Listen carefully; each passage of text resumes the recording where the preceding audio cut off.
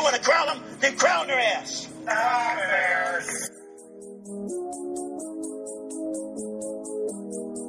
Stafford down the middle is intercepted. DJ Moore. Overthrows and intercepted for DJ Moore. Will I see again? Freeman throws and is intercepted by DJ Moore. Pushing up the hill, searching for the thrill of it. Takes the snap from his own end zone, lines up, throws into traffic, it is deflected, picked up by DJ Moore. Moore to 10, 5, end zone, touchdown, touchdown Bears. DJ Moore, pick 6. You are tuned in to the Chris and DJ Show with former Chicago Bears nickelback DJ Moore.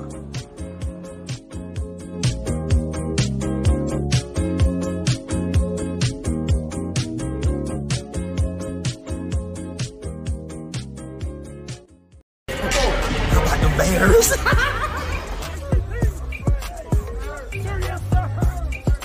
The Bears. How about the Bears? It's been a long time, but how about the Bears? How about the Bears?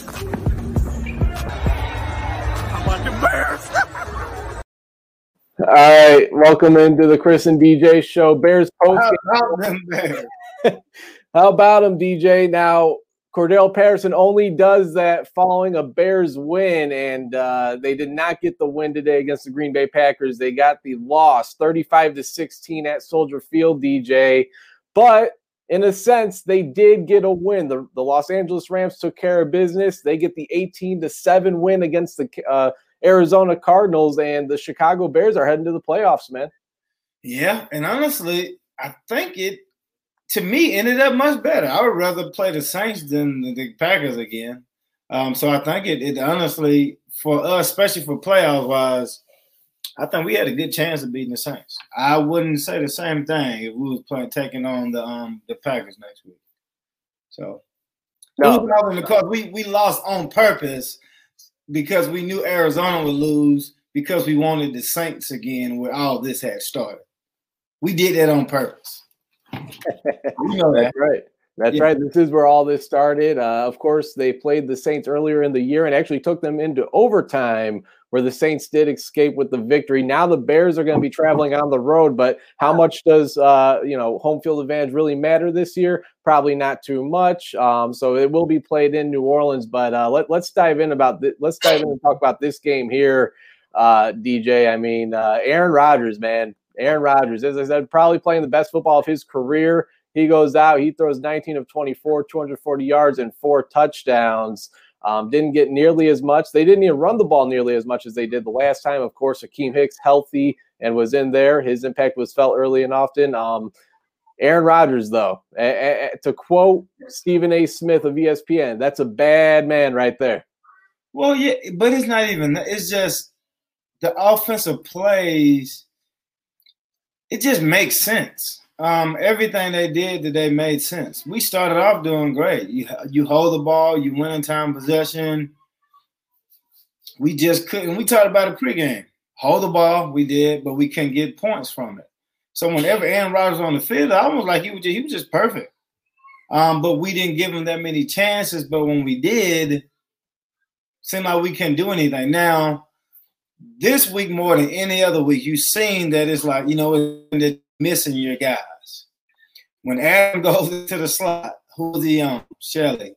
When anybody else went into the slot, it was Shelley. And then it seemed like a lot of times Schultz was going, I don't know if he was going zero coverage or what. I mean, the field itself was just like, you can pick and choose who you wanted to kind of throw it to. And when it's that easy, there's no safety over the top for Aaron Rodgers, you can forget it, man. So how difficult, I've seen Pagano there late in the game. He had Fuller, sticking with Adams no matter where he was on the field, literally like 5 or 6 minutes left in the game. I mean, how much could that or does that throw off your entire defense? Why didn't we see that earlier? I don't know. I do not know. Because, now it could have been because of the linebacker, The young kid got hurt, and then the backup didn't know exactly what to do. But again, at practice, I'm assuming you teach him how to do that. To me, because we play so much man, I would have either that I would have just made him play nickel or something. You thinking all week, we've been talking about is like, how do you guard Adams? Buster Screen was on him. Whenever they get into a third down situation, he's going to be in the slot. So you just putting people in a bad situation to guard him. Now again, he didn't have that many yards. Now he would get a couple first downs, but seemed like everybody else because everybody was running free. And when you got so many young guys, and I'm telling you, when somebody makes a play on you, and we seen Scantling run earlier and he missed the one later, that's tough, man. When you in that slot and they can go left, they can go right, they can go deep, they can stop. And on the outside, it ain't like that. On the outside, if they run a slant, you probably forcing them inside. But normally, they can kind of run deep, and that's what you kind of protecting yourself from. But in the slot, man, you got to go at the first down, the touchdown, the come up and tackle somebody, you're a linebacker. So it's very hard, and you got to go at the shiftier guys. And the shiftier guy was the star player on their team. Man, that's a tough ask. But for us on deep, we just had to make some plays, and we just didn't. Vildor had to pick. Jackson had to pick. Normally, sure-handed. And if you can come up with those plays, I mean, the game can be different. When you're playing Aaron Rodgers, you have to come down with them. All right, you let one go, no problem. They let 3 of those go, 2 of those on back-to-back plays. Barkevius Mingo should have had one. I mean, it would have been he was for for sure. Yeah, I mean, it would have been tough to come down with it, but he should have had it. You mentioned Roquan Smith. He left the game early with an elbow injury. He did not return, and I know you get on him for his coverage ability, DJ, but you've seen a guy named Danny Trevathan just get exposed on that, or at least his coverage ability, more so his speed. To really me, got exposed on that play. It wasn't even that. Like that had to me, that has to be a breakdown because if I'm in there showing blitz, which means that I'm probably not coming, and when I drop out, I got to drop them on 3, which means that there's probably a 5-man a zone blitz. That means a safety is somebody supposed to be in the middle of the field, but we didn't get there. You're not going to – I don't care how good Trevathan is or how fast he would have been, Scantling can scat. So it wouldn't have made any sense. If there was even a tight end, it wouldn't have made any sense. Like I'm not gonna get in here unless I know that either I have underneath or there's somebody that should be over the top. But it was like he's running out, and it's like, oh, it's zero coverage, and he's running out to a receiver late. It just didn't make any sense. It was the same way, I think, in the red zone when it was Woods. He was they got in behind him, and it seemed like they were trying to help out Duke Shelley. And it seemed like Jackson was kind of working on his own, like, I'm going to help you out, and I'm going to just leave somebody else to run free because I don't recognize them.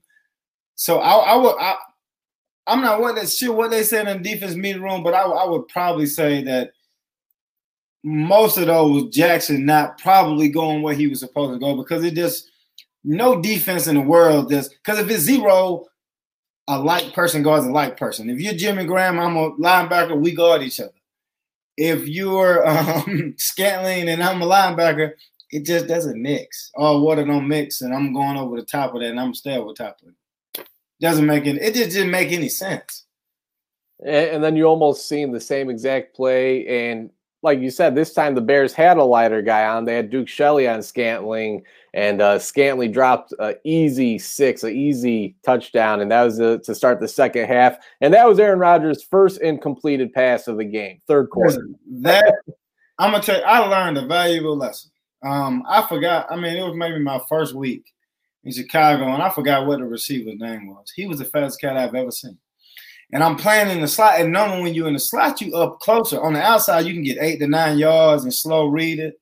But I'm in the slot, and he ran up on me so fast. Oh, my God. Like, you just turned around and was like, he gone. Like, there's no recuperating this. And this is a situation for him. It's just like, you don't really realize how fast, you realize how quick they are because they're just trying to get possession. They're getting routes and different things like that. But when you see somebody running at you just full speed and you trying to backpedal and open up, and before you know it, it's like, he missed it. Thank goodness. You know, it's like, yes. So it'll shock your system, man. Just because as a young player, like these are the things you're gonna go through, and then you realize like, okay, like, well, this person is fast. He's gonna run these type of routes. Because normally if Adams is in there, he's gonna shift you a little more in and outs. But with Scantling, you seen it earlier. It happened to somebody else too. You got to be ready to run and not second guess yourself. Yeah, and that was almost equivalent to being a turnover for the Packers, that play, because that then forced third down. They didn't convert. They had to punt the football. What could have been an easy easy touchdown, ended up being a drive ending in a punt. So that right there, that moment right there was the Bears' moment to make a statement in the second half, and they just weren't able to do that. They end up losing the game 35-16 after a really impressive, a really inspiring start to the game. They really fed David Montgomery early. He ended up missing a few plays due to injury. He comes back. He ends the day with 22 carries, 69 yards, and a rushing touchdown. How about Darnell Mooney? Career highs for him, 11 receptions, 93 yards. He leaves the game with what looked to be a leg or ankle injury, and he did not return. Obviously, his status up to this point is still unknown, seeing as he was injured in the fourth quarter of the game. But, I mean, that's going to be a guy you're definitely going to want to have next week against the Saints. Trubisky completes a beautiful deep pass, 53 yards to Darnell Mooney. You love to see that. It seems like he's able to get open, use that 4.38 speed to get past defenders and make that big play. It's all whether or not the quarterback is able to get it to him, whether it be Nick Foles, Mitch Trubisky. You see Trubisky able to connect with that, which was very promising. Oh, no, it was. And I think, and the more and more I look at it, it's like I see that he's able to do it, but I don't think we just don't call it.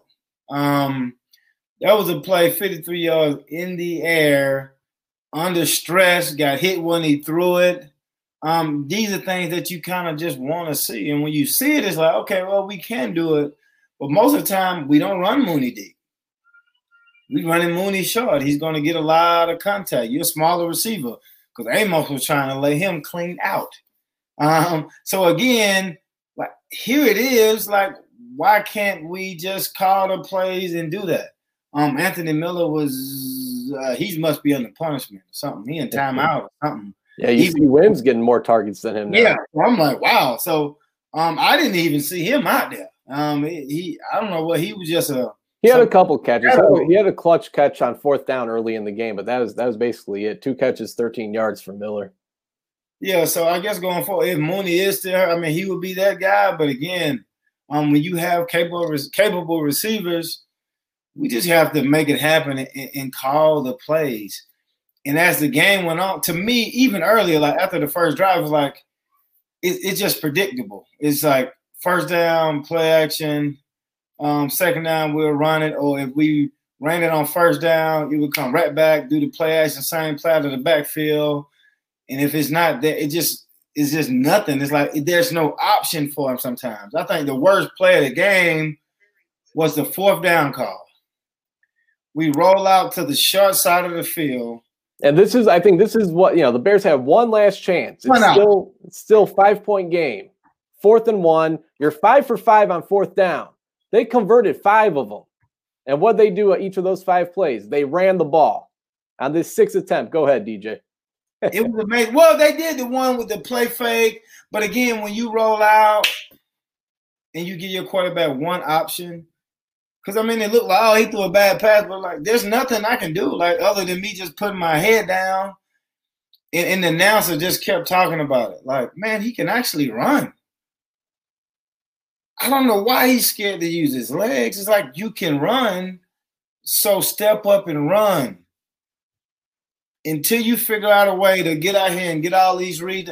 4th and 1, I spread you out. If I ain't got a quick pass, you're gonna have to be disciplined on your rush lanes or something. Like that call was just like indicative of like the whole season. It's like, man, you got some momentum. Like, what? Like, this is the call of the game. If you can get this, you can hold the ball, you can score, you can make something happen. But because we don't get that, then you touchdown, even though the game never really felt close. That was the play. And I'm just looking like, no, what? Like, it just didn't make any sense. No, it didn't. And, when you're playing Aaron Rodgers, you hate to settle for field goals going against Aaron Rodgers. And despite doing that, you're still in the game, late in the game, kind of got a little out of hand, but you were still in the game for the most part, even heading into the fourth quarter, even into the fourth quarter. But like you said, DJ, I think that was the play of the game right there. 4th and 1, you don't convert, you give the ball over, you don't score any points, you give the ball over to Aaron Rodgers. Yeah, well, and the thing is, you have to. I mean, it's just one of the most important calls because if you give it back, we don't have the DBs to run the defense that you need to run. We're not getting pressure that we need to get them to get it out fast. Because we can't hold up anything in coverage, you can't trust anything. Chuck Pagano had to have the hardest job in the league where it's like, I want to hold Aaron Rodgers with a full deck of cards and I only got a couple of cards to play. Like, he got all the spades, man, and I got hearts, and I'm like, there's nothing I can do. He's throwing out spades. I only got hearts to throw out. And it was just interesting just to see, and it's like, man, even going to also, you would think, like, no, defense is fine. No, you're going to have DBs and backup DBs. And I think when this defense is really good, when you had a Mukamara, like older veteran guys that you can just depend on. Like, I can put you out here. And with these young guys going against really good teams, it's just going to be a struggle. And they may grow into it next year, but you need to always have your plethora of DBs that you can run out there and be confident in making something happen. Because last couple of weeks you talk about it, these guys out. But today you've seen it, like, those guys are out. And it showed. I mean, it just showed big time. It did. And, unfortunately, the Bears do lose 35-16. But the season's not over yet. They are going on the road next week, and they'll be playing the New Orleans Saints, a team that they easily could have beat earlier in the season. And that, of course, was with Nick Foles at quarterback. So they're going to have to do some different game planning for, of course, Mitch Trubisky now. Mitch Trubisky on the day, 33 of 42, 252 yards, 1 interception. And, it was one of those passes where you just go, same old Mitch. You tend to see that type of pass. I know he's trying to make a big play. I think he's trying to force something. If it wasn't picked off by Adrian Amos, I think that the linebacker Christian Kirksey could have had that. It was a pass intended towards the tight end in double coverage, but Adrian Amos makes the play. And Adrian Amos, man, the former Bear, he seems to always make plays against the Chicago Bears. This time, he comes in with that hard hit on Darnell Mooney, knocks him out of the game. Now he comes up with the game-clinching interception. I think that's his second interception against the Bears this season. So Adrian Amos becoming a what they call a Bear killer. But DJ, they now looking at. I mentioned that pass. It was intended to, I believe it was Cole Kmet, not Jimmy Graham, but Cole Kmet. This is a guy that it seems like now as time goes on, he's really getting himself comfortable. And, a lot of people would expect him to maybe be like a deep threat of a tight end. But, we've seen him get the ball, 2-3 yards down the field, and he's making plays with his feet, man. You see defenders try and tackle him, and it takes more than just 1, 2, 3 guys at a time. I kind of see a David Montgomery trait, and you're not going to just get one defender to bring this guy down. Well, yeah, he does look really good. He looks really athletic, but the problem is you only giving him one option. Even at Notre Dame, and he would get out of the back. Down the field and catch passes. And it's like when you only give him that one option, he gonna have to break 100,000 tackles. Everything is really short. So again, we have an offensive genius who has an offensive genius style offense. You come from Kansas City. Kelsey is the biggest part of that offense. So therefore, like, why does he not look like that? Like, why is he not spread out wide? Now does he come in and create matchups with linebackers? Because I'm sure there's no linebacker out there, especially not today, that's athletic as he is. So it just doesn't make sense. He's just a younger Jimmy Graham, but somehow Jimmy Graham gets to go down the field all the time. Figure out a way to get him involved, because if you have a young quarterback who's struggling to do things, they always have a security blanket. Like young Tony Romo, you got Witten. Drew Brees, he had Gates, and then he had Graham, and then Rivers had Graham. So you always have a young quarterback just needs that type of tight end. And we have it, but for some odd reason we don't use it. We have the receiver as a security blanket. But again, the tight end, you're just going to have a mismatch all the time. Just give this cat a chance to get out and run, because he can. That's right. That's right. And you definitely see it. I mean, no doubt about it. Earlier in the year, that nice touchdown grab he had against the Carolina Panthers. And then you just see what he's able to do with the ball in his hand already. Let's target him down the field. I mean, we know what, of course, Jimmy Graham is able to do, and it's worked. I mean, he's got 8 touchdowns on the season. I think that's 3rd or 4th most in the league in terms of tight ends in the NFL. So let's get the young guy more involved, and that's what they did today. At one point, he was the team's leading wide receiver until they targeted Darnell Mooney a couple more times. And while we talk yeah, exactly. And while we talk wide receivers and the receivers in this ball game, DJ, let's welcome on one of your good friends of the show. He was on the show earlier in the year, and that's Earl Bennett. Earl, what's going on, man? Not much. What's going on? Well, it's a lot easier to talk about a Bears loss, Earl, when the Bears still advance to the playoffs, and now they'll be playing the New Orleans Saints next week. What was your takeaways from the big game this afternoon? I mean, my biggest takeaway is that at the quarterback position, you're still struggling. You got a quarterback who can't push the ball vertically, doesn't really set his feet, doesn't feel comfortable in the pocket. And as an offensive coordinator, you're not really calling plays to his strengths. When you see him in the pocket, you know that either the ball is going to be underthrown or intercepted.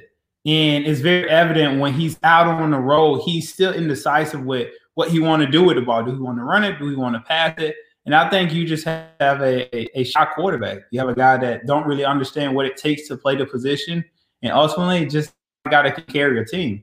I mean, if you look at the past 3 games against the Vikings and the Jags, I mean, hell, anybody can go out there and play good against those 3 teams because, they're struggling. They're looking for their identity both offensively and defensively. So you can pass that sheet. You can make a guy look great in those games.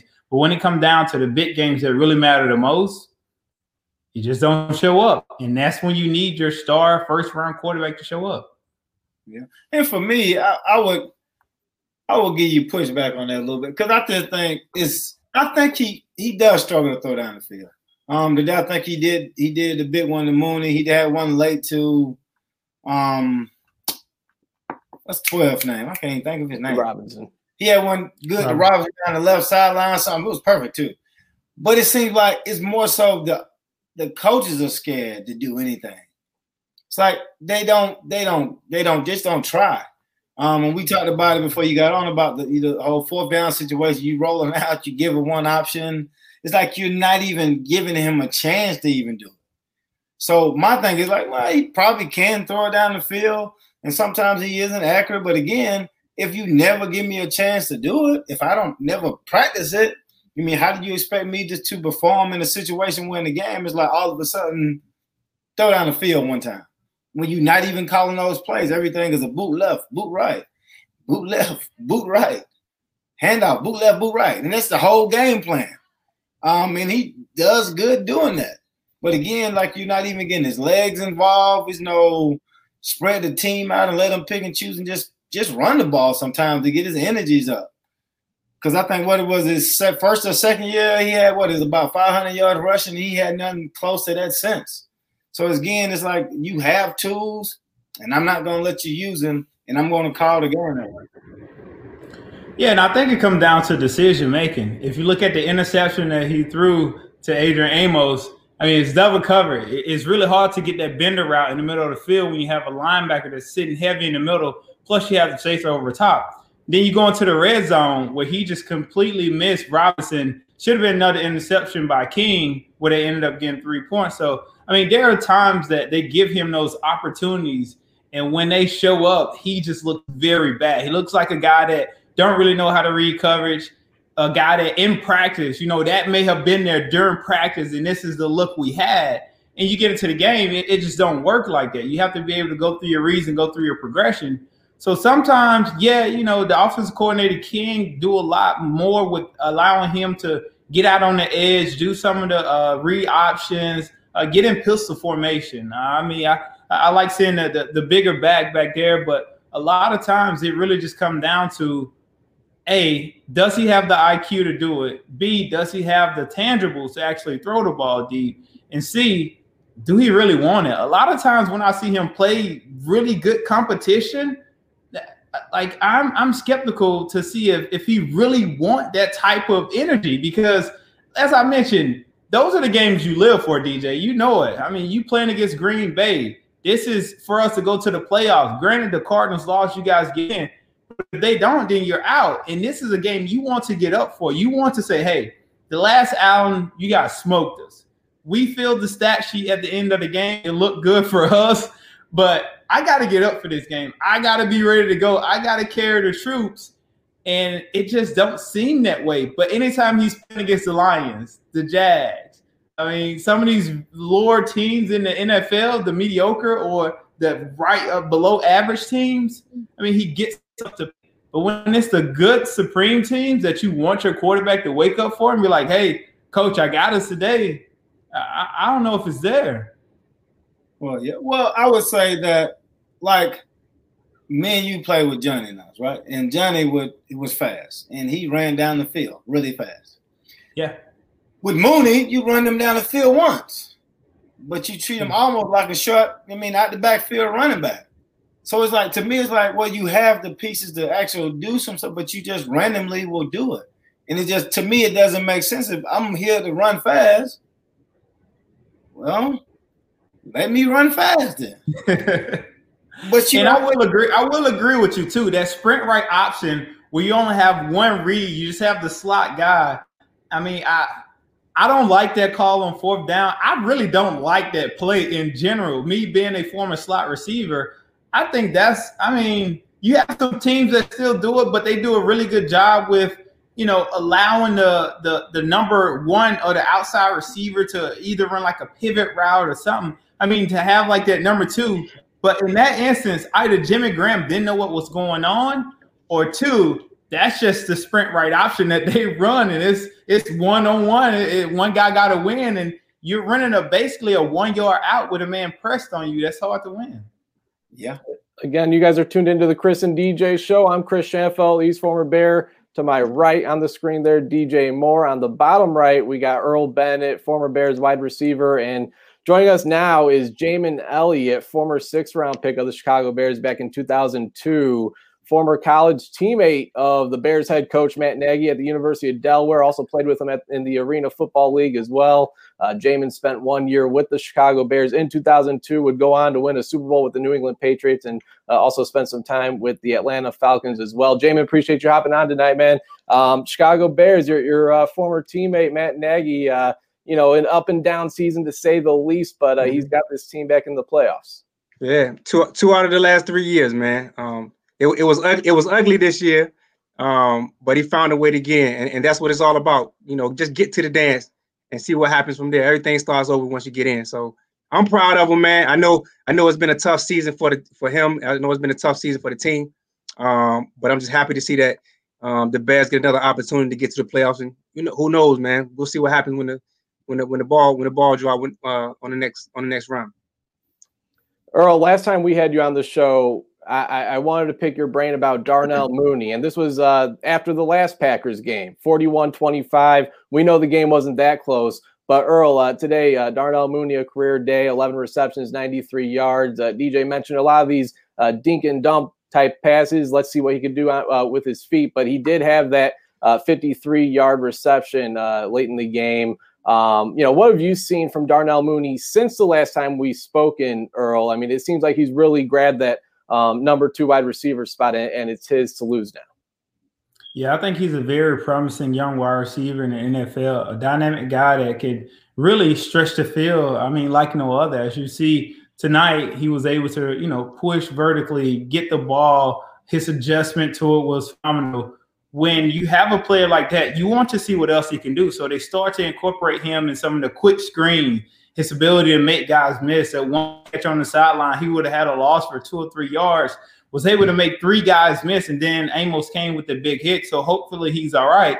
But still, you see his shiftiness. You see he's able to push vertically. In year 2, will he be able to make that next leap to be able to really precise his routes a little bit more, really refine them a lot more to be that number 2 wide receiver, opposite side of Allen Robinson that he can be? Do I think he has it? Yes, very shifty, does a great job with getting in and out of his routes. But I think to make that next leap, he has to refine his routes a little bit more. But I like the kid. Give him the ball. Let's see what he can do in space. I mean, his hands have been very reliable this year. Miller had a few drops this season, but hey, I like it. Leave him as your number 2 guy, build on him, and let's see what goes from there. And my big question for you, or even you, Jay Elliott, is it just seems, if you watch, it's just so predictable. Like first down, play action. Oh, you ran on first down. Oh, you know what? Play action to the flat. It's like, it's just, I'm watching like, there's no way, man. We're going to do it. Yep, we're going to do it. Yeah, it is. There it is again. And to me, it's like, I don't know who's calling them plays. If Nagy's just walking around shrugging his shoulders mad because he ain't calling them plays, or the laser doing whatever. Like, you can't be that predictable. And Eric and vouch for this. When we was in college, on third down, they would run, number 2 would run the out route. They would pick it off for a touchdown every time. Like, what are we doing? Then we switched offensive coordinators, and guess what happened on third down? They run it out again. Like, what are we? Like, you in it to mix it up. Like, why are you just so predictable, man, on the offensive side of the ball? Yeah. And I think Nagy was brought in because of his offensive genius, right? But it's like, for some reason, I love my boy, man, but I can be and I tend to lean towards him because that's my guy.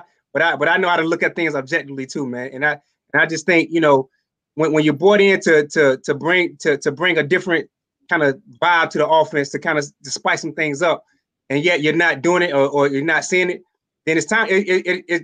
All the criticism is deserved. You know what I mean? Like he's brought in. He's brought in to change the offense up. But I think having the right guy back there to run the things that you want to run is important. And I'm not sure if Chicago has that right guy yet that runs the things that they need to run and run the type of plays they need to run. So I think a lot of it is on the coordinators and kind of putting the player in the best position to kind of and helping him do what he knows best and kind of what that quarterback feels comfortable with doing. That's what the offensive coordinator is going to do. He's going to run plays that the quarterback feels comfortable running. But at the end of the day, like you said, you definitely got to be able to mix it up and not be so predictable, because guys study, man. This game, we all know, man, this game is 10% physical. The rest of it, 90% is mental. You know what I'm saying? And the guy's going to pick up on those things really quick. So you're absolutely right, man. You got to be able to change things up for sure. So, Jay, when you look at the quarterback situation, yep, and you have a guy like Mitch Trubisky who can run the ball, you got a guy like Nick Foles who's less mobile, but can push the ball vertically more. What type of quarterback do you see fitting this system moving forward? I don't know. Honestly, man, I think you definitely need a quarterback that's gonna not be a game manager, but you definitely need a guy who's gonna be back there, who's not gonna make a bunch of mistakes, and be able to keep the chains moving. And Nick Foles, I think he's too safe, and I think Trubisky, he's a bit of a risk back there. So I think you need a tweener guy. I'm not quite sure exactly what type of guy you need. And I think that's for the scouting department for the Bears to kind of figure that out. But I definitely need a guy between that quarterback that's not afraid to make big plays and throw it downfield. But you need a guy who's not going to be able that can manage the game and not turn the ball over either. So that's a tough one, Earl, man. I wish I had an answer for you. Oh yeah, I call it the Nick Biscuit. The Nick Biscuit. That'll be the perfect quarterback. Right. But even in the playoffs going forward, I would do that. Trubisky started to struggle. Yeah. Nick time, baby. Yep. You gotta get up out of here. Yep. I didn't him do that. We about this. Good. Yep. Yeah. Nick is gonna keep you in the game, man. Like he's not gonna give you that explosive play most of the time that Trubisky can do. But you know when you're a quarterback that can make that explosive play, you're gonna take more chances. You know what I'm saying? And when you take more chances, you open yourself up to things going wrong. So it's a tough balance that you find there between the two. Hopefully, man, they can hit lightning in the bottle at some point and just get in and just ride the wave if they can, man. But it's gonna be tough for them, man. If like I say, we said you got two quarterbacks, you got none, right? Jamin, I think it was Bill Parcells who said, after a 3-game losing streak, change is needed to a coaching staff. The Bears this season went through a 6-game losing streak before going on a 3-game run and then obviously losing today against the Green Bay Packers. But now the team is in the playoffs, and a lot of people now, the feeling is that Ryan Pace will be back, Matt Nagy will be back. Obviously, we'll see what goes on with Mitch Trubisky and maybe what he's able to do next week, or if his future is already determined. But I remember I had you on after the hiring, and you made the prediction he's going to be coach of the year in 3 years. It took him 1 year to win the coach of the year, and since then it's been a rough patch since then. I mean, are you surprised to see how hot this thing has started and how it's kind of fallen since? Well, no, I mean, it's the NFL, man. I'm telling you, man, like that the wins and all the success is fleeting. That's something, you know what I'm saying? There's gonna be a period in every coach's career where you're gonna go through times where things are not gonna go the way that you expect them to. So, but the ultimate goal is always to get to the playoffs, no matter how ugly it is. The ultimate goal is to get a win and get yourself in the playoffs and start over from there. And he's been able to do that the last 2 out of 3 years, man. I would hate for Chicago to kind of make a decision, that same decision like they did with Lovie Smith, where this guy was a 10-6 coach and he still got let go. You know what I mean? And for you to bring in somebody else who's, you don't know quite what he can do, but you take a chance on the guy. I mean, Nagy has proven the last couple of years that he can win and he can get his guys to the playoffs, man. And I said this from the beginning, Kristen, if you remember, I said Nagy's is only going to be as good as his staff. You know what I'm saying? If he get a experienced staff who knows, who's been in the league for a little bit, who knows the system, who knows kind of how the NFL works, and he can kind of be that overseer type of guy, then I knew he would have success.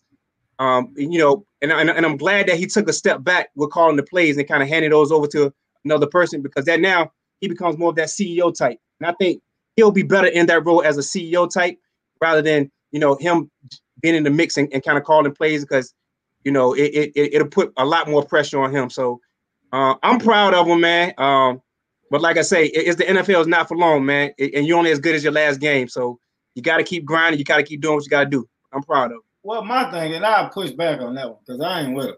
Yeah.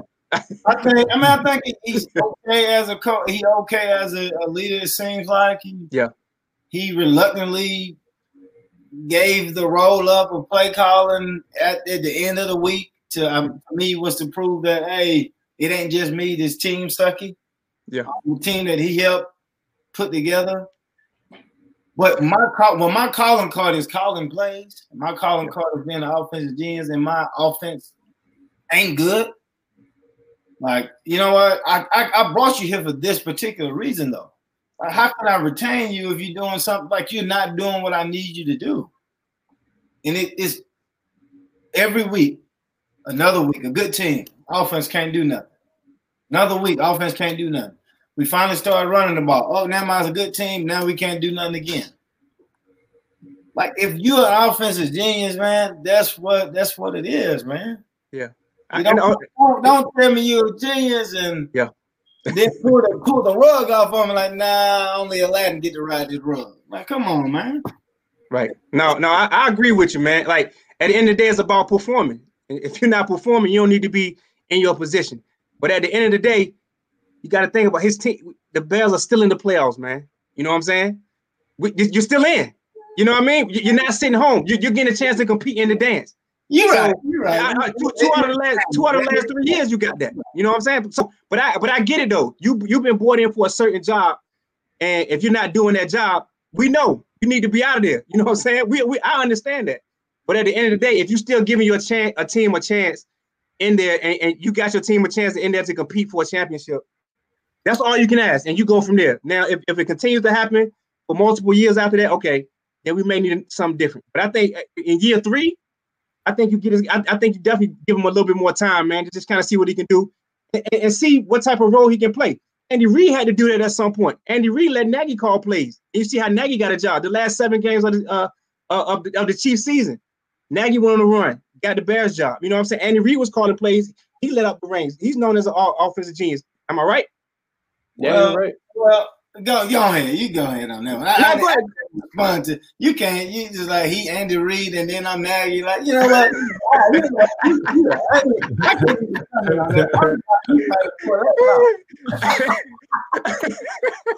Oh my goodness! But I'm saying sometimes you got to relinquish the role, man. You know what I'm saying? Especially at the head coach position, man. You can't do it all. So I mean, and I get that's what he was brought in for, but he's learning on the fly. You know what I'm saying? This is his first stint as a coach, as a head coach in the league. So he's learning on the fly. And then if this is something that can help their team and kind of propel them to the next level, he has to take a step back. That's something that he has to do. But I 100% agree with you, man. If you're not doing the job that you're supposed to do when and that they brought you in for, absolutely, you need to be out there. But give him time, man. I'm telling you, I'm a ride for my guy, man. It ain't no way. That's just what we do. And he's proven to do it the last 2 or 3 years to get the boys in the playoffs, man. Now it's gonna get to a point where, all right, getting to the playoffs is one step. You got to advance in the playoffs, and once he can continue to prove that, then it's still gonna be up in the air whether he deserves to be in Chicago or not. Can somebody remind me of the Bears' record last year? 8-8. 8-8. Yep. This year, again, you're 8-8. Right. So my question is an 8-8 coach sufficient in Chicago? Even if you make the playoff, is 8-8 still sufficient? Go back to 2013, a 10-6 coach get fired and he don't make the playoffs. So I think for me, when I look at this coaching staff, is 8-8 good enough? I mean, it's good enough to get you in the playoffs this year, didn't get you in last year. Me personally, I don't think this coaching regime is right. I think you got to make changes across the board. When you look at it offensively, you don't know what to call. I mean, you're calling the same play action pass flat. You're calling the same slant routes. You're calling the same stick routes. You're doing the same thing offensively, and all these teams are going to let you run it. They're okay with giving you 4 and 5 yards every down. They're okay with allowing David Montgomery to get his 100-yard rushing because they ultimately know that you can't push the ball down or you just won't try to push the ball down the field. And they're like, all right, we're just going to sit back and watch score 7 and you score 3. It's kind of like the Warriors, in the past couple of years, they'll give you 2, but they're going to get 3. And so when I look at this team moving forward, I mean, it's hard for me to say that Nagy's the guy for this team. Defensively, Pagano, they've even taken a step back. They're middle of the pack defense now. So I don't see this being the coach that they need in terms of getting them to that next level. And obviously there's some spots that need to be filled and some improvement needed, but I just don't see it. Well, I definitely think that the coach is one part of it, but the quarterback is also another part of it too. And in order for you to open the playbook up and run more plays, you got to be able to trust the quarterback too. You know what I'm saying? And I just think that's one guy. Right. And I get it. And like I say, at the end of the day, man, if you're not doing your job, you don't need to be there. But I'm just saying, I would hate to fire a guy that got you in the playoffs 2 of the last 3 years. You know what I'm saying? Like now you go what? Now you searching who's going to be that next guy that's going to get you there. Do you take a step back? Are you willing to take a step back, or do you want to continue to build? So that's going to be the next, that dilemma that they're going to they might have. But I think at the end of the day, man, this guy's only in year 3. You know what I'm saying? Like there's other coaches that had way longer leashes. There's some coaches that had shorter leashes. You know what I'm saying? I just say give the guy a chance to kind of continue to develop. And like I say, in the next year, next 2, if he's not, if things don't change and things are not the way they are, then you start looking to another direction. But I continue to believe in the guy, to trust in the guy, and we'll see what happens from there. Well, see, this Steve Wilkes was fired out the first season. Yeah, that's true. Well, Vance Joseph too. Yeah. Like this. Let's be clear. It's a black. It's just this is what it is. Yep. Like now that's true. He got a cat had to lose the season in college, but whatever. That's a whole other thing. The thing that just too funny to me is like we got other young coaches too in the league that's making Hayward. Like on the other sideline, another fools out here. We can't stop Aaron Rodgers. Don't seem like nobody can because of the offensive plays that he's calling. But he has Aaron Rodgers. But he has Aaron Rodgers though, DJ. Man, listen. I'm telling you, he had to. They brought you here because you said I can work with this little dude right here that went to college for played only about 10 games. I can work with him. Right. Like that's what they brought you here for. Right. I can fix all that. Right. Andy Reid gave me the plays, and then I went to playoff, and then I messed all that up again. I'm good. So I'm under Andy Reid tree. His apple drop hit me on the head. I got the same. I can do the same stuff. Right.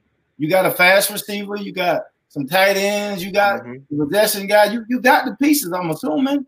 Yeah. It seems like you can't call the play. You can't be creative. Right. You're the guy that's going on 4th and 1. You're going to roll out to the short side of the field and run an out route. And if I'm the DB, there's no other way you can even go. Right. How can you be creative? Even when you're looking at Green Bay, the plays kind of look the same. Oh, they're doing a little boot, and they do this, and then they do this, and then they put you in a situation where why is a linebacker on the receiver running full speed down the middle of the field with no safety? Mm-hmm. I don't know what's going on.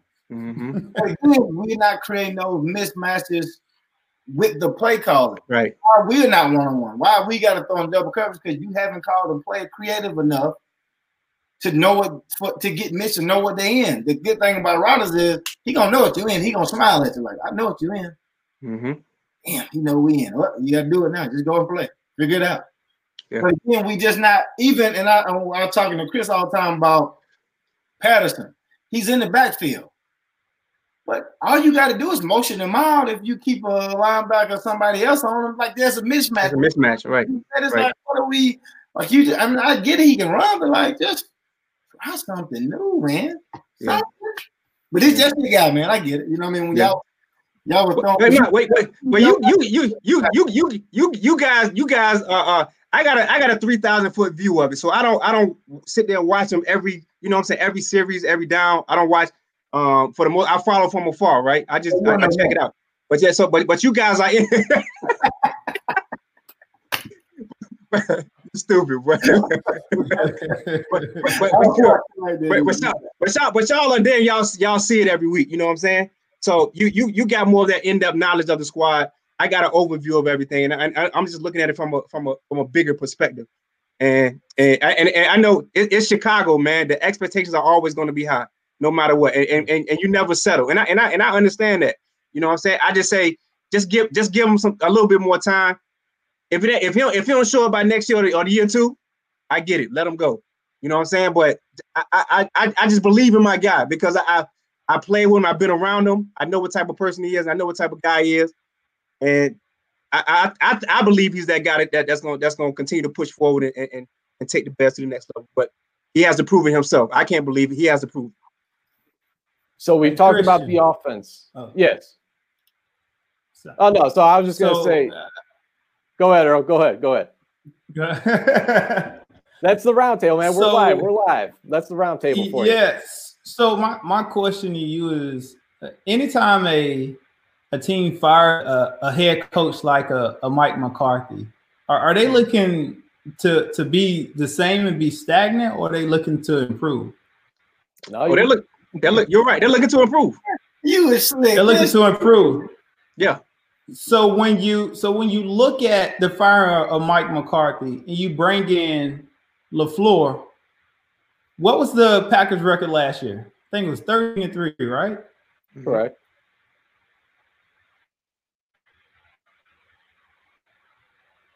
I think we lost 13-3, right? Yeah, 13-3. 13-3. His first season, right? Win the division your first year there.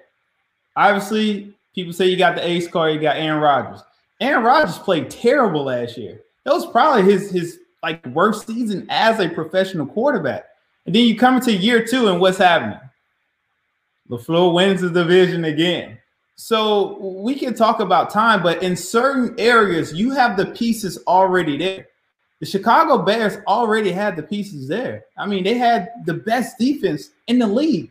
We've seen what defensive end could do. We've seen Khalil Mack just wreck and just take over games. And so for me, when I think about time, I look at the Green Bay Packers. I look at Coach LaFleur. I look at his first year they win. I look at the second year they win the division. And now I'm looking at Chicago Bears, all right? All right, the first year, spectacular year. You know, do great. They win it. Second year, down year, 8-8. Next year, 8-8 again. And so it's the time up. If you ask me, I say yeah. I mean, because you're looking to, like, you want that, like, incremental, like, improvement every single year until you finally get to that, you know, that crescendo space of, hey, we're mobbing. We're competing with Green Bay every single year. We're going to make sure that, hey, we don't care if you got Aaron Rodgers. We got Khalil Mack. We got Kyle Fuller. We got this stud defense that's going to shut them down. And when I look at it now, you just don't have that cohesiveness on the defensive side. And now it's starting to show. And offensively, there's just not a rhythm there. There's no identity. You're trying to figure things out as you go. And it's hard to compete against really good teams, no matter, even if they got a second-year head coach. But think about this too, Earl. You know, how many Matt LaFleurs are there in the NFL? Seems like a lot of few. It's not. I mean, for every Matt LaFleur, there's always another guy that haven't performed. You know what I'm saying? To what your expectations were. You know what I'm saying? And on the defensive side, I think losing Pagano was big. I mean, you got a defensive coordinator that's now a head coach of an NFL team right now. You know what I'm saying? And he had that quality where, he was a leader amongst men. And when you lose somebody like that, you're going to take a step back defensively. And I definitely think it's up to Nagy to bring in the right guy to fill that spot. And right now, I don't know who's the defense coordinator now. It's Pagano. It's Pagano. The current Pagano. Yeah. Fangio is the one that moved on. Fangio, that's what I meant. Fangio. Yeah. So for me, man, I don't know, man. I just think he has to be the CEO of the organization. And like I said, everything. You're right. Everything falls on him. He has to get the right crew in there. I just think it'll take some time for him to do it. I just believe in my guy, man. Look, I'm gonna ride for my guy, fellas. You know what I'm saying? Like, hey, look, you guys got the insight. You guys are see it every day. But I know what type of person this guy is, and I know what type of winner this guy is. And what if given the opportunity and continue more time, I think he's gonna be where he needs to be, man. Like I say, 2 years in the playoffs. I mean, some coaches don't even get an opportunity to in their first 3 years make the playoffs in the first 3. So I think that's a feather on his cap, and I think he's a victim of his own success too. I think coming out the gates, with the high expectations, he came out 12-4, won rookie coach of the year, all those different things. Now I think I think he had too much success too soon. You know what I mean? I actually called it, Christian. Within the first 3 years, I said within the first 3 years he would get there. I didn't know he was gonna get his first year. You know what I'm saying? Now the expectations are super high. And now if you're not living up to those expectations, especially in Chicago, where the expectations are through the roof, then your leash is a lot shorter. So I get the outrage. I get, people not seeing a different, seeing progress. But I think at the end of the day, you just have to give my man a little bit more time, man. I promise you, man. He gonna deliver. So let me ask you guys. Sorry, Earl. So you guys were the professionals. You guys were in the locker room. I'm just a fan. But I've seen the Bears and the Mark Trestman era, and the second year of that, before they let Trestman go, they let the GM Phil Emery go. That was probably the most embarrassing season I've gone through as a fan, including the year where they go 3-13 and end up drafting Mitch Trubisky in the first round. This was even before that. Again, these are paid professionals, but it almost looked like that team in 2013 under Mark Trestman quit. It looked like they quit. Is it a testament to this coaching staff that despite going on a 6-game losing streak, they were able to kind of come together, get things figured out, win 3 in a row, and now make this playoff appearance? DJ, I'll go with you first. Looks like you got something to say. I guess, you know what I mean? But again, when people in the league just know, like, when you play against good teams, you're bad. When you play against bad teams, your defense is pretty good and your offense does enough. We'll talk about Nagy doing, the 12-4 coach of the year, but this offense ain't did nothing since he's been in the league. Because the defense has been so good, it's just always been about defense, offense do just enough. And we're bringing you to Chicago because the team, your rivalry team, and had the Bart Starrs and the Aaron Rodgers and the Brett Favres, and you've had quarterback after quarterback after quarterback after quarterback after quarterback, and you're brought in to do that. You're brought in to secure that quarterback position so we can take the lead in this division, and it just hasn't happened. Like, I don't know what his numbers were the first year or the offensive rank the first year, but now I'm sure it done went down every year since. But his offense has not. It just hasn't been good. And to me, even in Arizona, and I know they lost and they out of the playoffs, but their offense, it always seemed like they were scoring a lot of points. Mm-hmm. Those young quarterbacks are coming. The young coaches are coming in, bringing the college and the high school style offenses. They're scoring points. Yeah. Like, how can we score points? And to me, just consistently against good teams, you're just not gonna score points.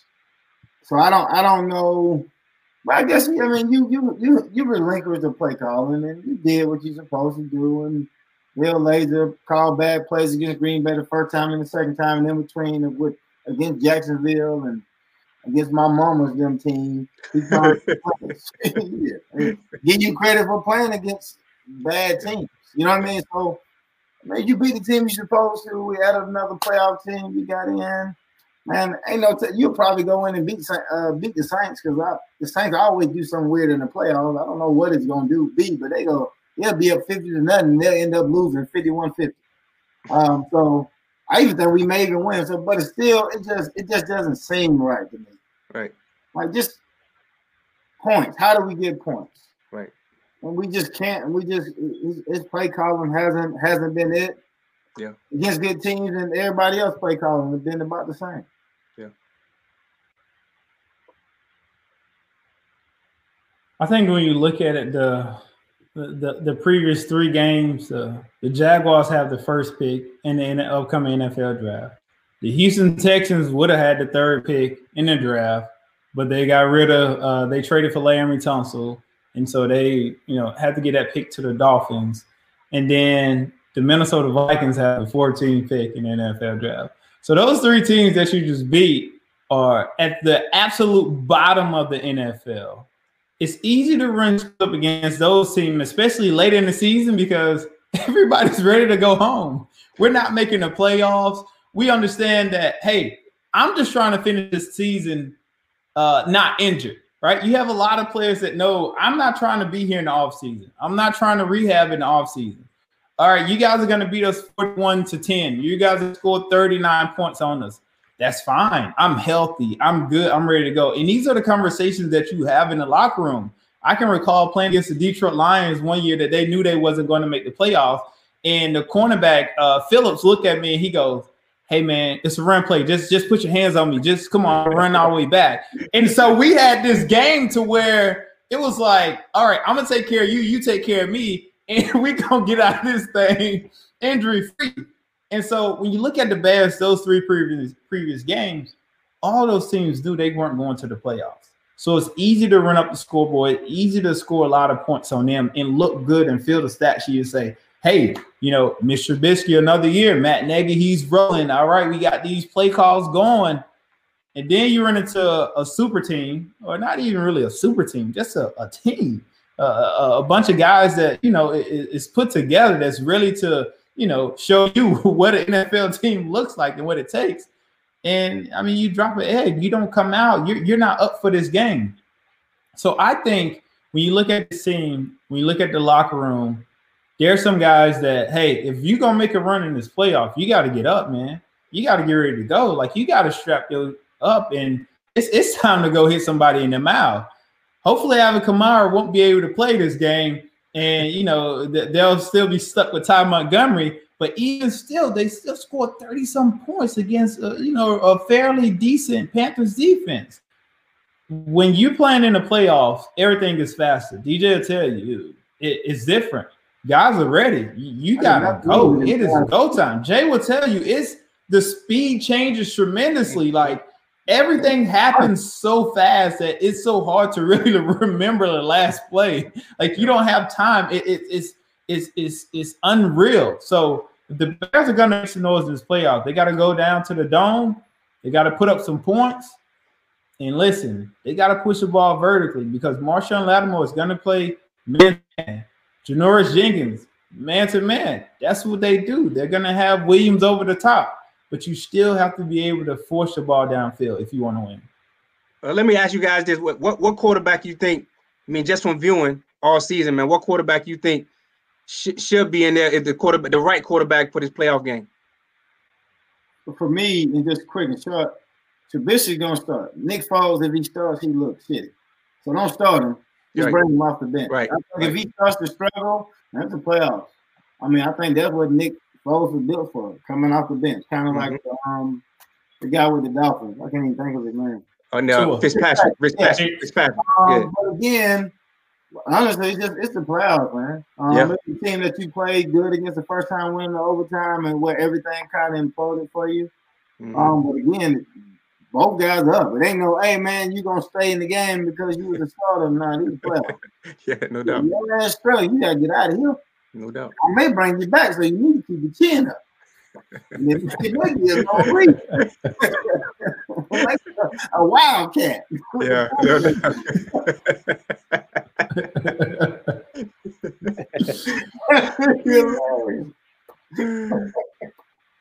I think you go in this game with a heavy dose of Montgomery. I think you go in this game with a heavy dose of screen plays, really to get the balls out of whoever hand, is that quarterback. But it would be interesting to see those two guys rotate series. They talked about it and hit a few times, but I'd like to see, the first quarter kind of rotate the guys, see who got the hot hand, and that's who you go with. If you go into this game with Mr. Trubisky, Cam Jordan is going to have a field day. And the reason why he's going to have a field day because he understands the type of quarterback that Mitch is. He knows that he isn't comfortable in the pocket. He likes to get out. So he's going to be fired up and ready. That defensive line that the Saints have, I think is the best defensive front aside from the Washington football team that's really there. And Washington football team, their defensive front is all first round, and those guys really get after it. So if I'm the head coach, I'm going into this game saying I'm gonna sit the guys down and say, hey, listen, Mitch, you're gonna get the first series. Nick, you're gonna get the second. We're gonna rotate you guys. Whoever got the hot hand going into the second quarter or third quarter, that's who we're gonna ride with. Yeah, and to your point, Earl, this Saints defensive line had 5 sacks on Nick Foles in the team's last meeting. Of course, the Bears lost in overtime 23-20. To answer your question, Jamin, I think I'm rolling with Mitch. I think he's shown me this season more than what Nick Foles has shown me, minus that second half from the Atlanta Falcons game. And although they kept it close that first matchup, I feel like this offensive line, they've picked it up recently. I feel like, Earl, that Saints defensive line is arguably the top in the league. Not only do they have the star pass rusher that you named. I don't know why I can't think of his name, but they also got Trey Hendrickson, who's up near the top of the league in sacks. I mean, a lot of people don't even realize who that player is, but he's a star-studded second-year player out of Florida Atlantic. I mean, David Onyemata. I mean, this is a very seasoned defensive line going up against a very young and a very not so good Bears offensive line. So I'm going to try to use Mitch's feet as a weapon and hope that he could escape those guys and make some plays on his feet. I know we really haven't seen it here the last 3-4 years, but it's the playoff, and I feel like that gives you your best chance is Mitch Trubisky and not so much Nick Foles. Okay. Yeah, I'm just worried about the Mario Davis and Quan Alexander. I mean, when you see those two guys at the linebacker position, they fly around. And, I mean, we just don't have that sturdy quarterback that's able to take on, that punishment from those type of, linebackers. And so I do like starting the game off with Mitch. Let's see what happens. Let's try to give him to push the ball just a little bit more than he did this week, because when he's on, right? But when he's off, it looks very bad. And then you get back into that simpleton play calling, as in, you're just running a boot, just trying to get it out of his hand, get it into the playmaker's hand. And teams start to see that, and they just kind of sit back like, okay, we'll give you the 5 yards. We'll give you the 6 yards. But we're not going to give you these 10-yard completions when you go to, really try to push the ball downfield. And as you saw, when he tried to push the ball down the field, there should have been at least 3 or 4 interceptions this game. Yeah. And they dropped a lot of them. But it's hard to really, it's hard to beat teams, and especially, Jay, in the playoffs, if you cannot push that ball vertically, those teams, they get on you quick. They start sending guys back, and those pass rushers, they get out. Yeah. And it all comes back, I think, man, it always come back to having a quarterback that you can trust, man. I just think that the staff doesn't trust either quarterback. You know what I'm saying? Like, so it's just tough to kind of to have consistency at that position, man, and string together consistent wins without having that trust in your quarterback, man. So hopefully, man, hopefully if in the next couple of years the Bears can kind of bring in a guy or somebody to challenge, man, for the spot and earn a job, man, and somebody that they can earn their trust. And then that's when you'll start to begin to see that next level and that next move. So in my opinion, what do you guys think?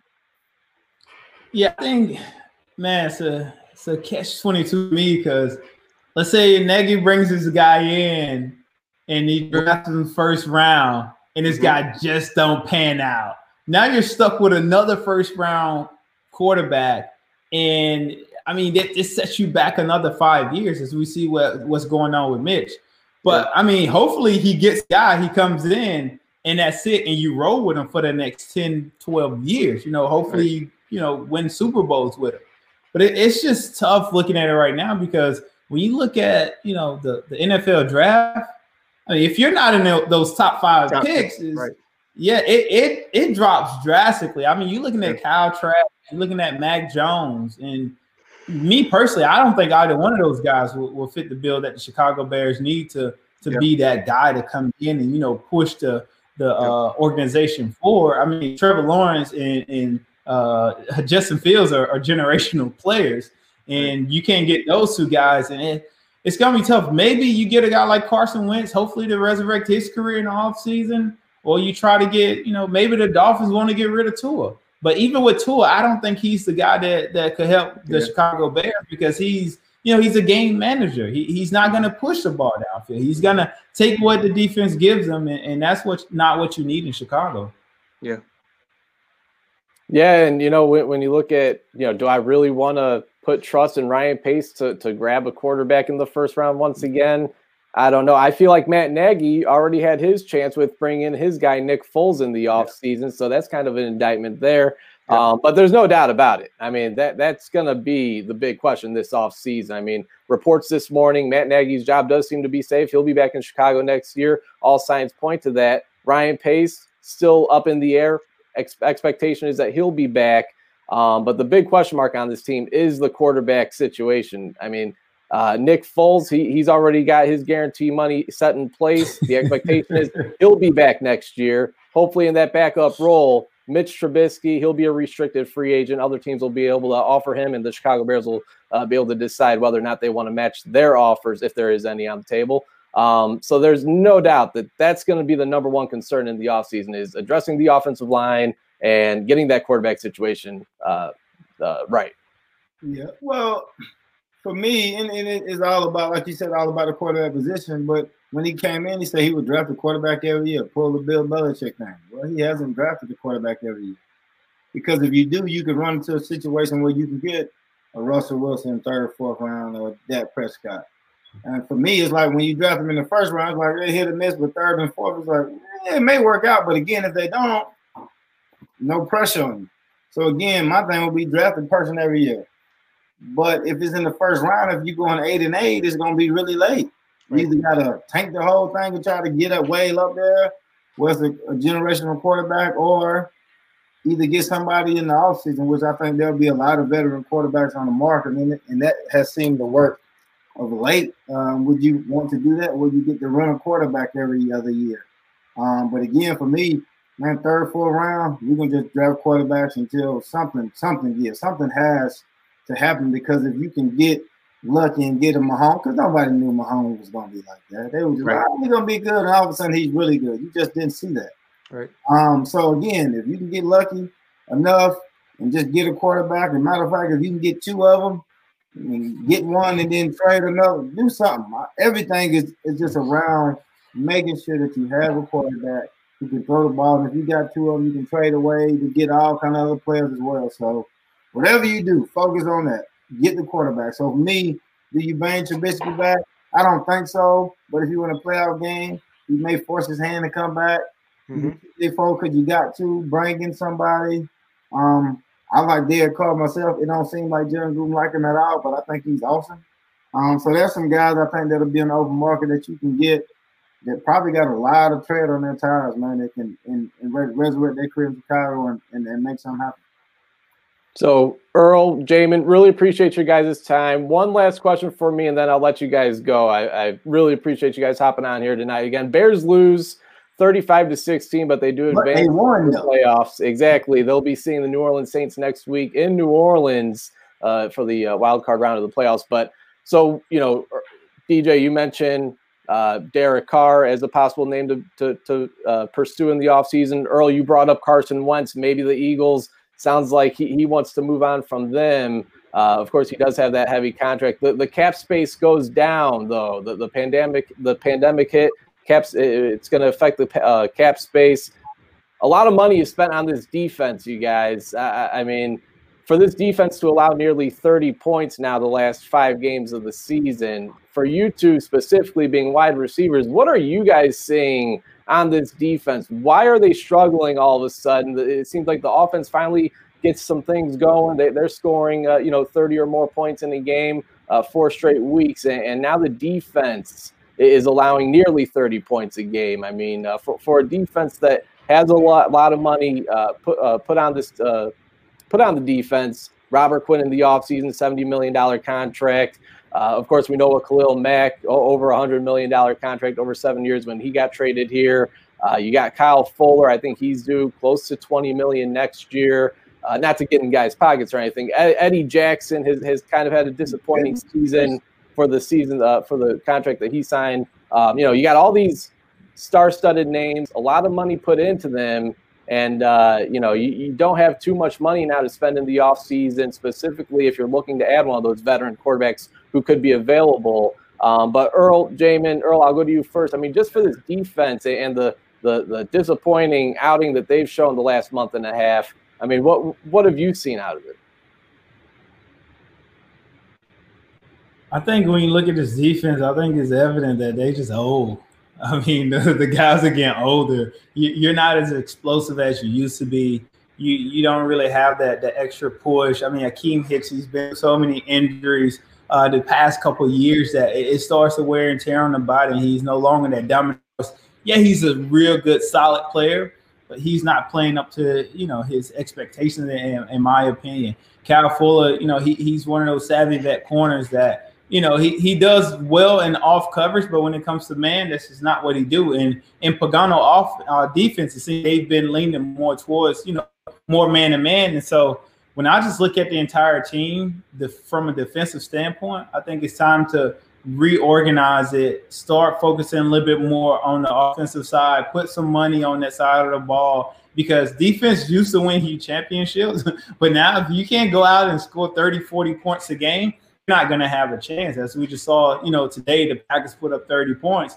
That's the ball game. And on their defensive side of the ball, they're not getting paid like the Chicago Bears, And if you want to be, aggressive, I mean, you got to trade somebody. You got to get rid of, one of the key cogs on your defensive side of the ball to create some more space to really cement your offense a little bit more.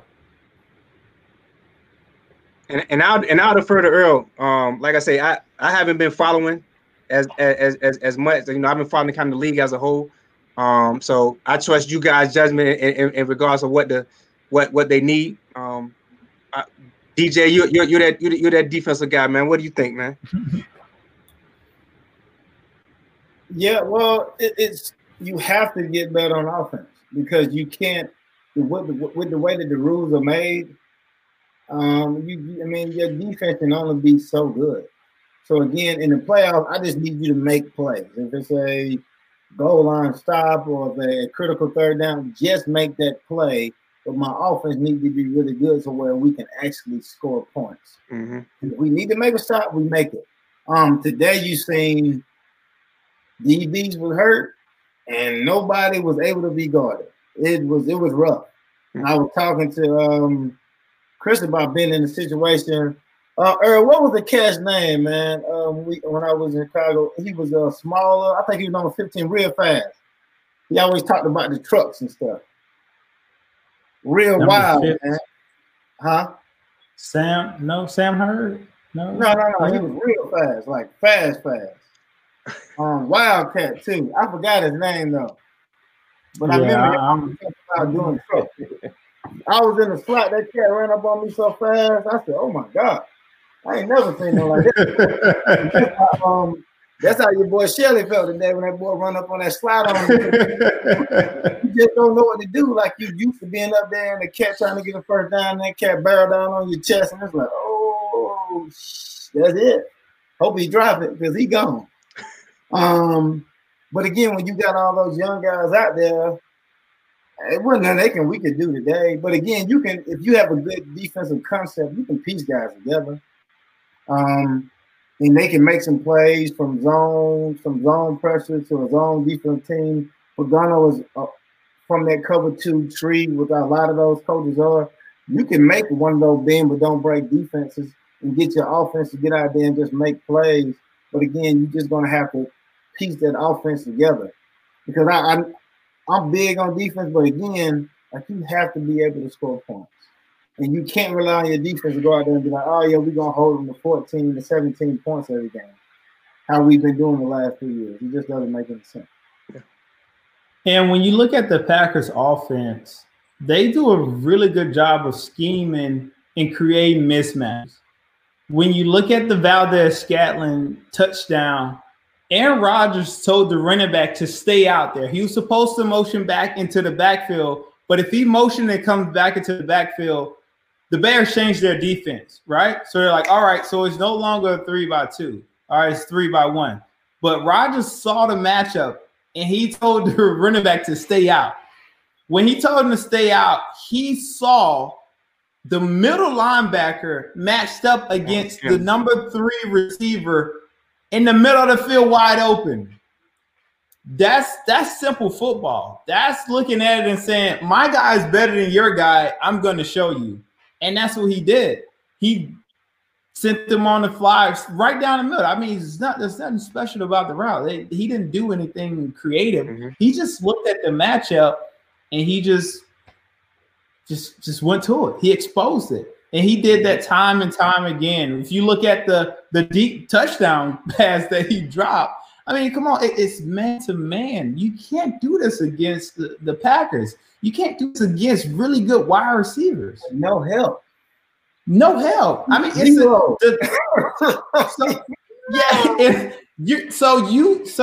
do this, right? You leave the middle of the field open, a linebacker on a receiver, he burns you for a touchdown.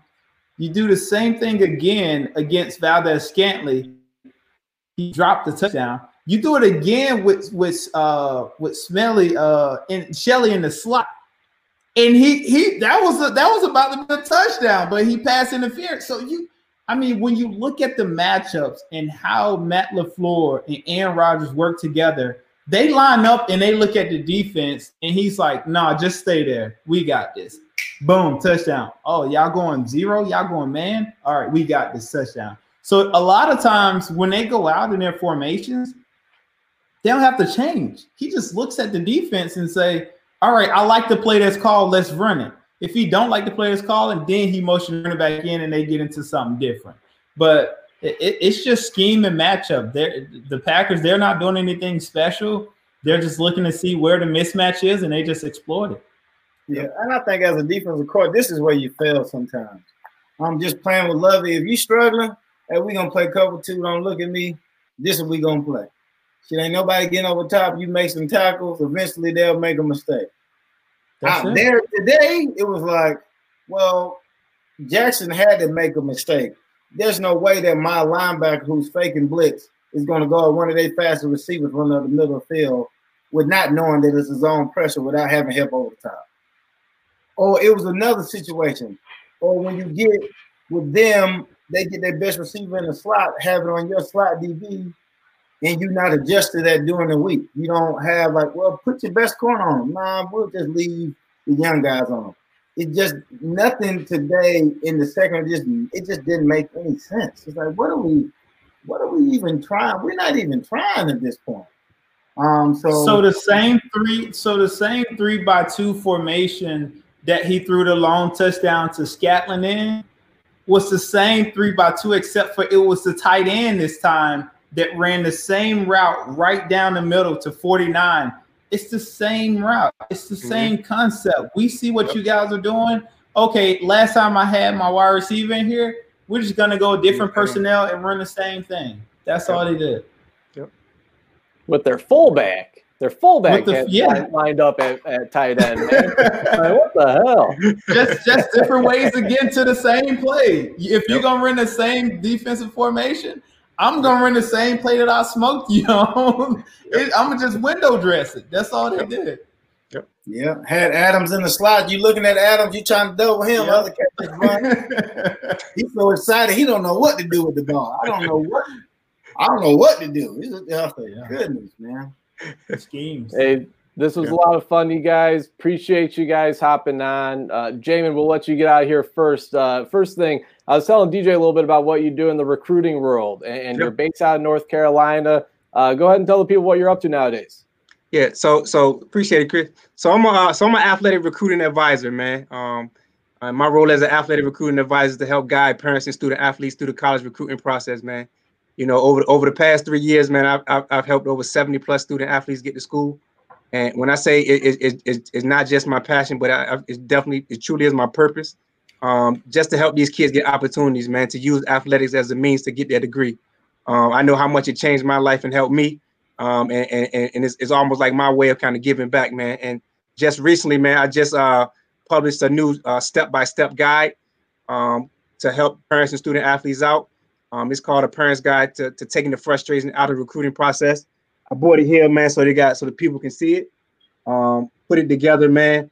I call it the Champions Approach. It's a 9-step process that I've seen just from sitting down with a couple hundred families and kind of understanding what the process is all about and walking them through each step in the word champions. Champions is an acronym, and each letter in the word champions describes a different step in the process that each parent need to be going through, regardless of the sport you play. So I'm excited about it, man. I get a chance to connect with athletic directors and coaches now to kind of pitch what I'm doing. Hopefully it'll be a blessing to their student athletes as well. But if you guys know of any kids that need help with the process, please let me know, shoot them my way. I'll be more than happy to evaluate their film, and then we'll go from there. Remember, if you can't play, I can't help you. You know what I'm saying? If you can play, I can help you. That's the slogan. It's real. It's real though. You know what I'm saying? Yeah, no doubt. But I appreciate you guys, man. This show is awesome, man. DJ and Kristen, man, you guys do an awesome job. Earl, it was nice to meet you, man. Hopefully one day I get back to Chicago, man, and we can all chop it up together. Yeah, absolutely. Hey, be sure to send the link to your boy Nagy, all right? I got you. No doubt. Thanks a lot, Jamin. All right, there he goes. That's Jamin Elliot, again, drafted in 2002 by the Chicago Bears in the 6th round out of Delaware. Former teammate of Matt Nagy at Delaware, as well as in the AFL as well. And Earl, you're next, man. Appreciate you taking the time. This was a lot of fun doing a little roundtable here with a few former Bears. Let people know what you're up to nowadays, man. Man, I'm doing a lot. No, I'm just playing, man. I'm actually just I'm finishing up my PhD. I proposed my candidacy so that it got accepted. So things are going well in that field. I got about another year and a half before I'm done in it. And that's really what I've just been focusing on. My future goal trajectory is to be DJ Boss. He's going to come and work and run athletics for me when I become an athletic director. We've already started working the kinks on that a little bit. But, yeah, man, that's really what I've been up to. And I think it is this. Are you getting that degree at are you finishing up at Vanderbilt, like doing online classes, or how's that going?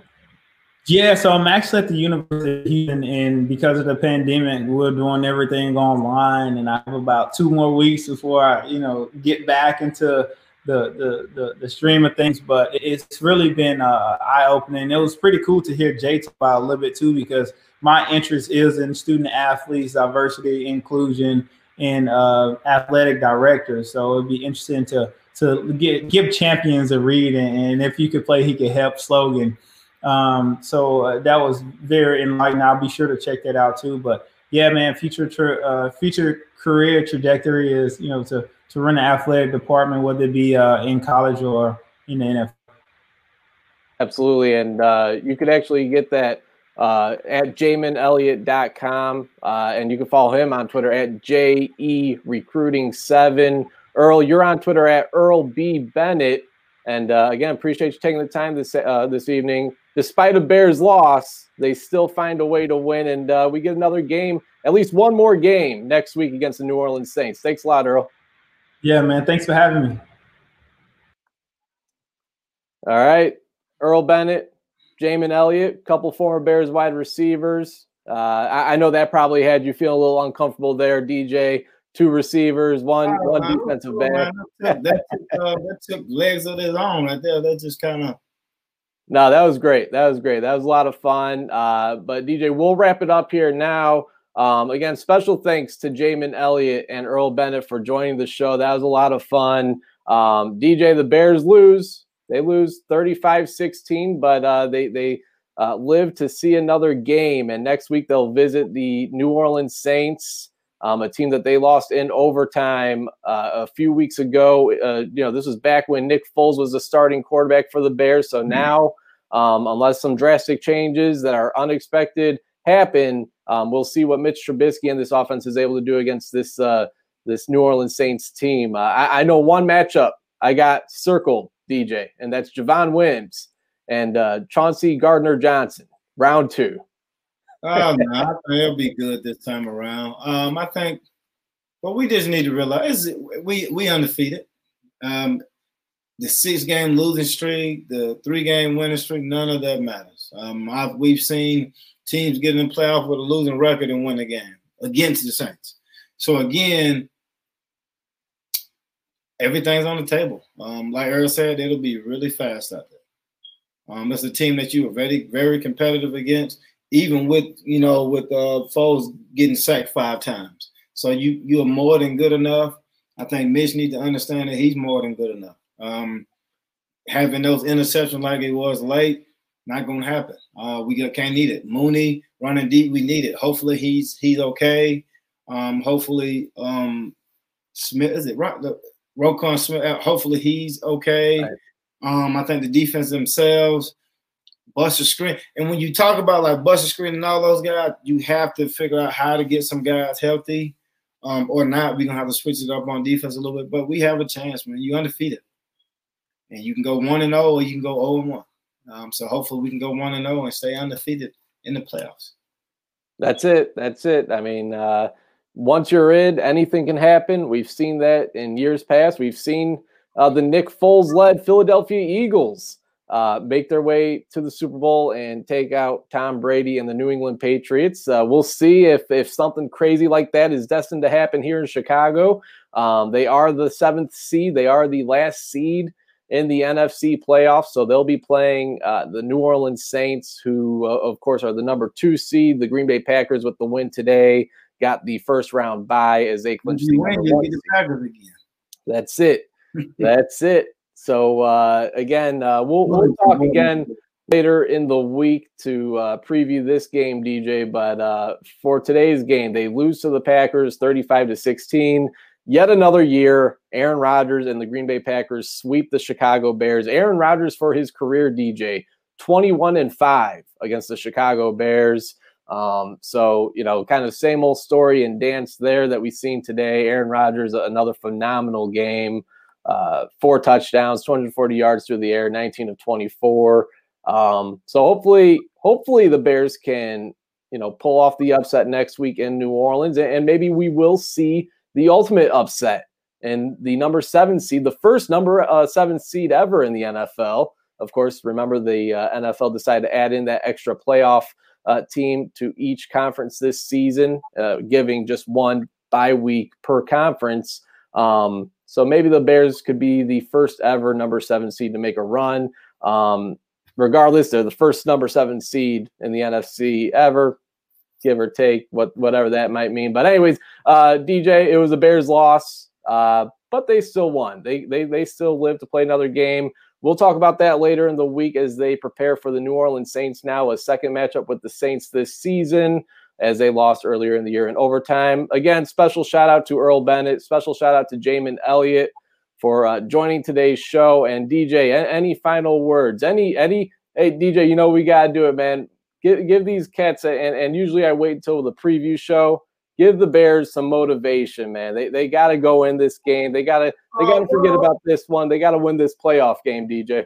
Well, motivation for this one, nothing, man. Congratulations. Happy New Year. New Year resolution, win a playoff game. The first number 7 seed of all time.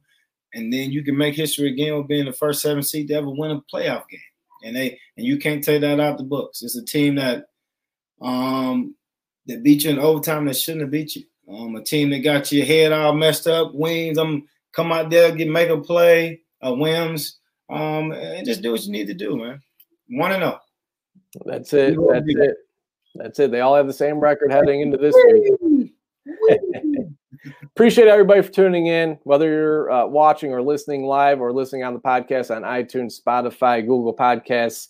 Again, follow the show on Twitter at Chris and DJ Show. Again, even if you missed the pregame show, go ahead and check that out from earlier this afternoon as well, although it might be a little pointless now, but still good show. Anyway, appreciate, again, Earl Bennett, Jamin Elliot, DJ Moore. I'm Chris Shanafelt. Appreciate everybody tuning in, and we'll be talking later in the week to preview the wild card game against the New Orleans Saints. So Bears lose, but in a way they still win. Have a good night, everyone.